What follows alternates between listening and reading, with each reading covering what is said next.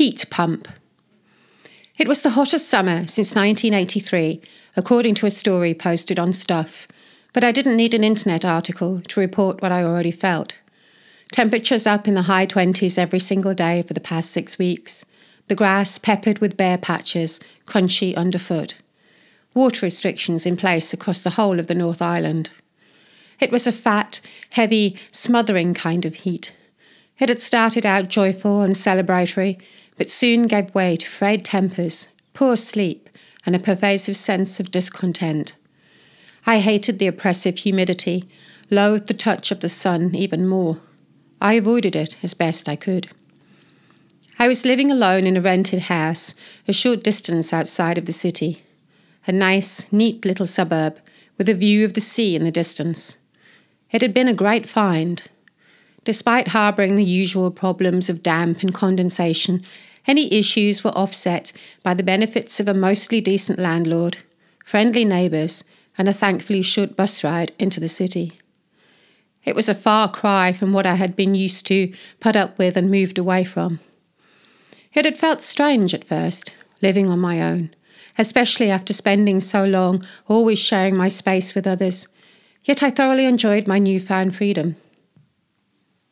I was young, newly single, so long Jason, and I had an exciting job doing what I loved. Best of all, I was getting paid good money to do it. All the T's had been crossed, all the dots placed on the I's. To the surprise of almost everyone, perhaps even myself, I'd aced both my interviews, packed up my meagre belongings, and kissed my few family and friends goodbye. In the city, however, not everything had been quite so straightforward.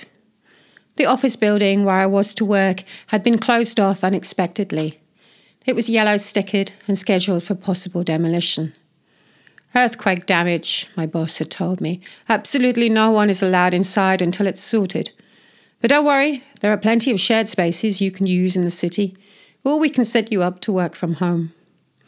They'd given me a laptop, a rucksack, some company swag, and a list of apparently great places I could go. The shared spaces weren't bad, but they were too fraught with noise and smells for me to be productive. I'd never found it easy to work among others. I always craved the silence that solitude brought, and the subsequent improvement to my focus. Even with my headphones clamped tight around my ears, the insipid tweet and buzz of busy work and meaningless small talk always filtered through. I didn't want to make conversation, too nervous and unsure of myself to be sociable. There were too many emotional triggers which I found challenging to ignore. At first I went to the city library to escape and find some peace, but even there I'd find myself too easily distracted. I told my boss that I would work from home until the new offices were completed, grateful for some quiet at last. I found myself one Wednesday morning, after fighting to open windows which had been perplexingly painted shut, with an AC unit that would do nothing but belch out hot stagnant air and a putrid smell of used socks. It wasn't a real AC, of course, merely a commonplace heat pump with a cold air function. The house was stifling. I opened both doors and as many windows as I could. My skin was slick and shiny with sweat, clad only in a singlet and shorts. My hair, frizzy and difficult at the best of times, was an untamable mess. Even worse, the heat pump now refused to turn off. Unless I isolated it on the switchboard and effectively cut the umbilical, nothing would stop its relentless purge. I'd read through the manual, checked all the settings, even reset the electrics at my landlord's suggestion, all to no avail. I called him again later that morning, asking him to help. "I'll send someone round," he'd assured me. "They'll sort it out. Can you leave them a key to get in?" I told him I would be present, working from home as I was, and he promised to let me know when to expect someone. I received a text a little later. Someone from Sparky Bloke Electrics would pop round that afternoon. Exact time unknown. I spent most of the afternoon working as best I could, and yet feeling slightly on edge. I hate waiting for visitors, even more so when I don't know exactly when to expect them. It's always been one of those few things that give me inexplicable anxiety. I worry that I might miss the knock at the door, and I'm always unsure how to talk to and act around strangers. The anticipation of inviting someone I don't know into my house makes my skin crawl. Stupid, really.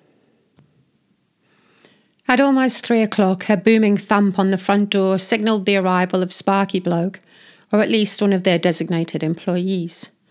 "Good day, darling," he drawled in greeting, looking me up and down. He leaned his shoulder against the doorframe, one hand on his hip, the other on an oversized tool bag. He sported a worn and tattered grey T-shirt emblazoned with the company logo, matching shorts with frayed hems and an apparently intentional dirty blonde mullet.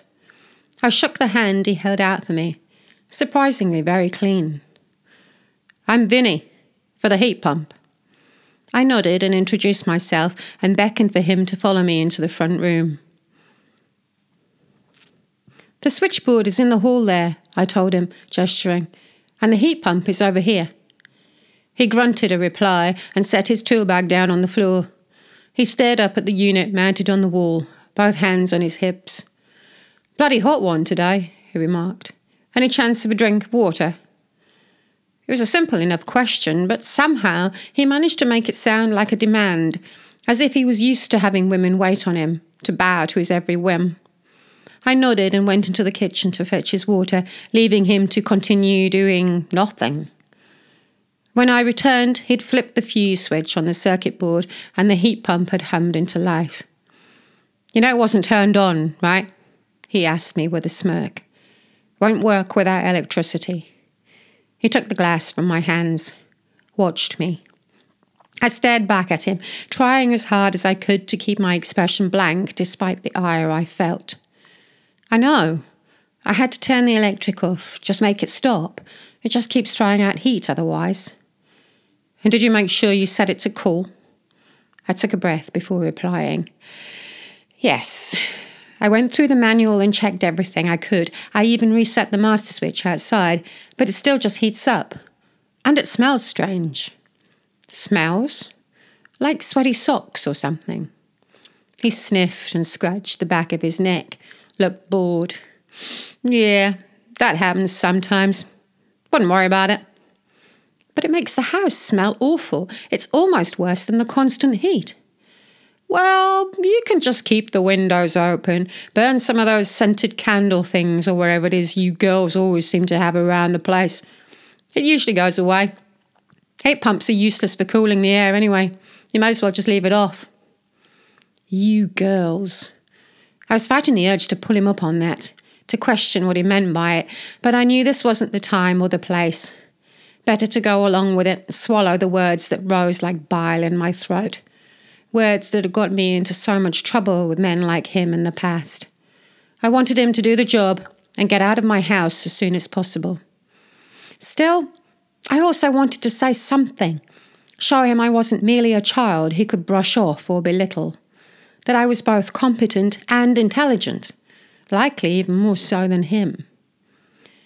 I read on the internet that it can be a sign of decaying organic materials stuck inside the heat pump. Is that... He held up a hand to cut me off, waved it dismissively. "Yeah, nah, that's hardly ever the case. UV light, regular sunlight, kills off most of that stuff. You just need to get right up there with the vacuum cleaner when you're doing the housework. Clear out the filter regularly." He turned his back on me then and took a long gulp of his water, draining almost half the glass in one go. I knew his type, well versed in the kind of bloke he was. I'd been surrounded by hundreds of them in Hicksville. I expected them in the back of Beyond, but I thought there would be less of them in the city. All he was missing was a flannel shirt and grubby snapback, a cigarette stub dangling from his dirt lip. People like him were one of the many reasons I had moved. That, and all the trouble with Jason. I had grown sick of the torch and pitchfork crowd, those who took one look at me and judged me in an instant. I'd craved freedom and the ability to be anonymous, lost among the throng of the city. I'd needed a change. In hindsight, I knew that I'd got more than I expected. I took another deep breath. "So, can you at least stop it from pumping out hot air right now? Or get it to turn off properly?" He sighed and scratched his neck again. I saw the thick vein on the side twitch and dance as his fingers moved. I felt my nostrils flare involuntarily. Well, I'm not strictly a heat pump guy, you know. I just do electrics. And clearly it's working, so... He shrugged. My landlord called your company. Surely he explained the problem. He sucked his teeth, screwed up his face. Well, yeah, sort of. I think he thought it was just a fuse or something. Though he'd not been using it right. He turned and looked around the room, no doubt taking in the scarcity and lack of furniture. A few books and DVDs were piled on the floor. A sofa and chair had come with the house and had seen better days. My laptop and headphones rested on the only flat surface in the room, a cheap vinyl camping table from the warehouse with a matching black chair. You've not been here long then? I shrugged. Living on your own? He pressed. I wasn't about to answer that. I see a lot of girls like you in my job. Not many of them as pretty as you, though, eh? I always tell them the same thing. Living alone, it's not a great idea, you know. Everyone says it's a good country, and there's so little crime. But women on their own? Yeah, nah. You need a good, strong man around to help you out, to do the heavy lifting for you. Someone to keep you safe. He winked at me then, and I felt sick. Are you going to be able to fix it? I asked quickly, yet also as politely as I could manage. He stood still for a moment, looking at me slowly, his gaze wandering across the whole of me, settling somewhere south of my face.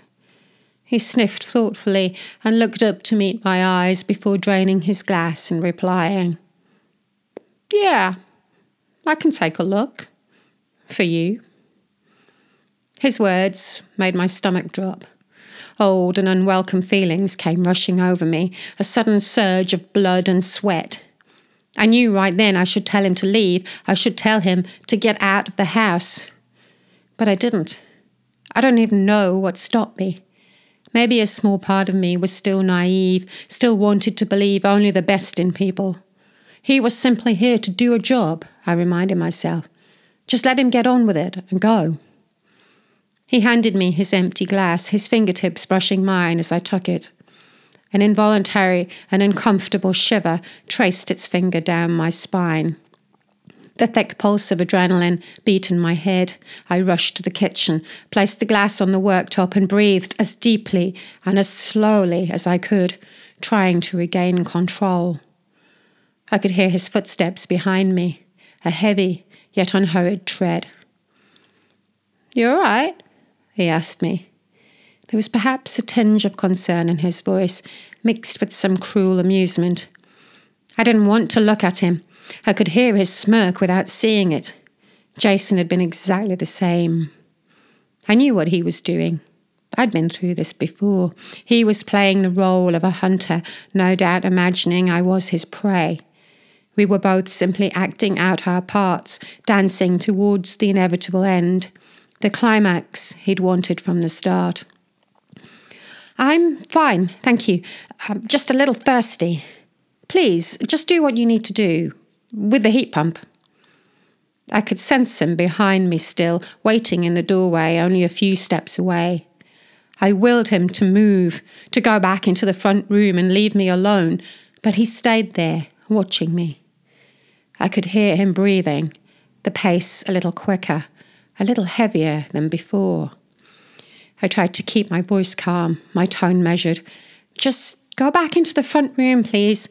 I'll only be a moment. He moved closer.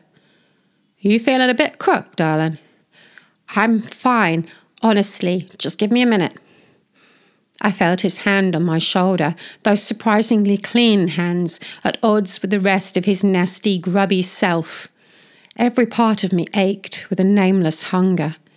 I turned. I shouted. He saw the change in my face. It's not safe! I registered his shock and fear as I lunged towards him. I couldn't stop myself any longer. The heat, the smell, the rage built up in me. All the power I struggled to hold inside broke loose. He was just another small-town bloke with an equally small mindset. Just like Jason, may he rest in his eternal damnation. Spouting small world ideas as if they were something bigger, as if he was someone important, assuming he could control me. These foolish men never seemed to realize that I was not as weak and powerless as they thought. My experiences had changed me in so many ways. Despite all my irrational anxieties, my self-doubt and insecurity, I also knew I held a great strength within me. All I had to do was let it free. I'd survived against the odds, doing whatever was demanded of me to do so, everything and anything it took. Those not like me only saw what they wanted to see. They never truly knew me or what I could do to them. I'd stayed in the shadows for so long, hidden in the small towns and truck stops, keeping out of the sun and the heat. Now it was time to taste the big city, to take a bite out of the bigger boys. He tasted hot and sweet, like musk and copper.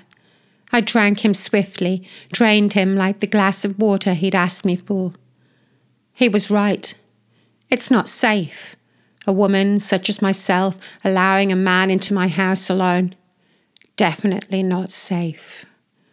Later on, I saw the flecks of blood and flesh I'd missed while cleaning up, nestled in the open flaps of the heat pump.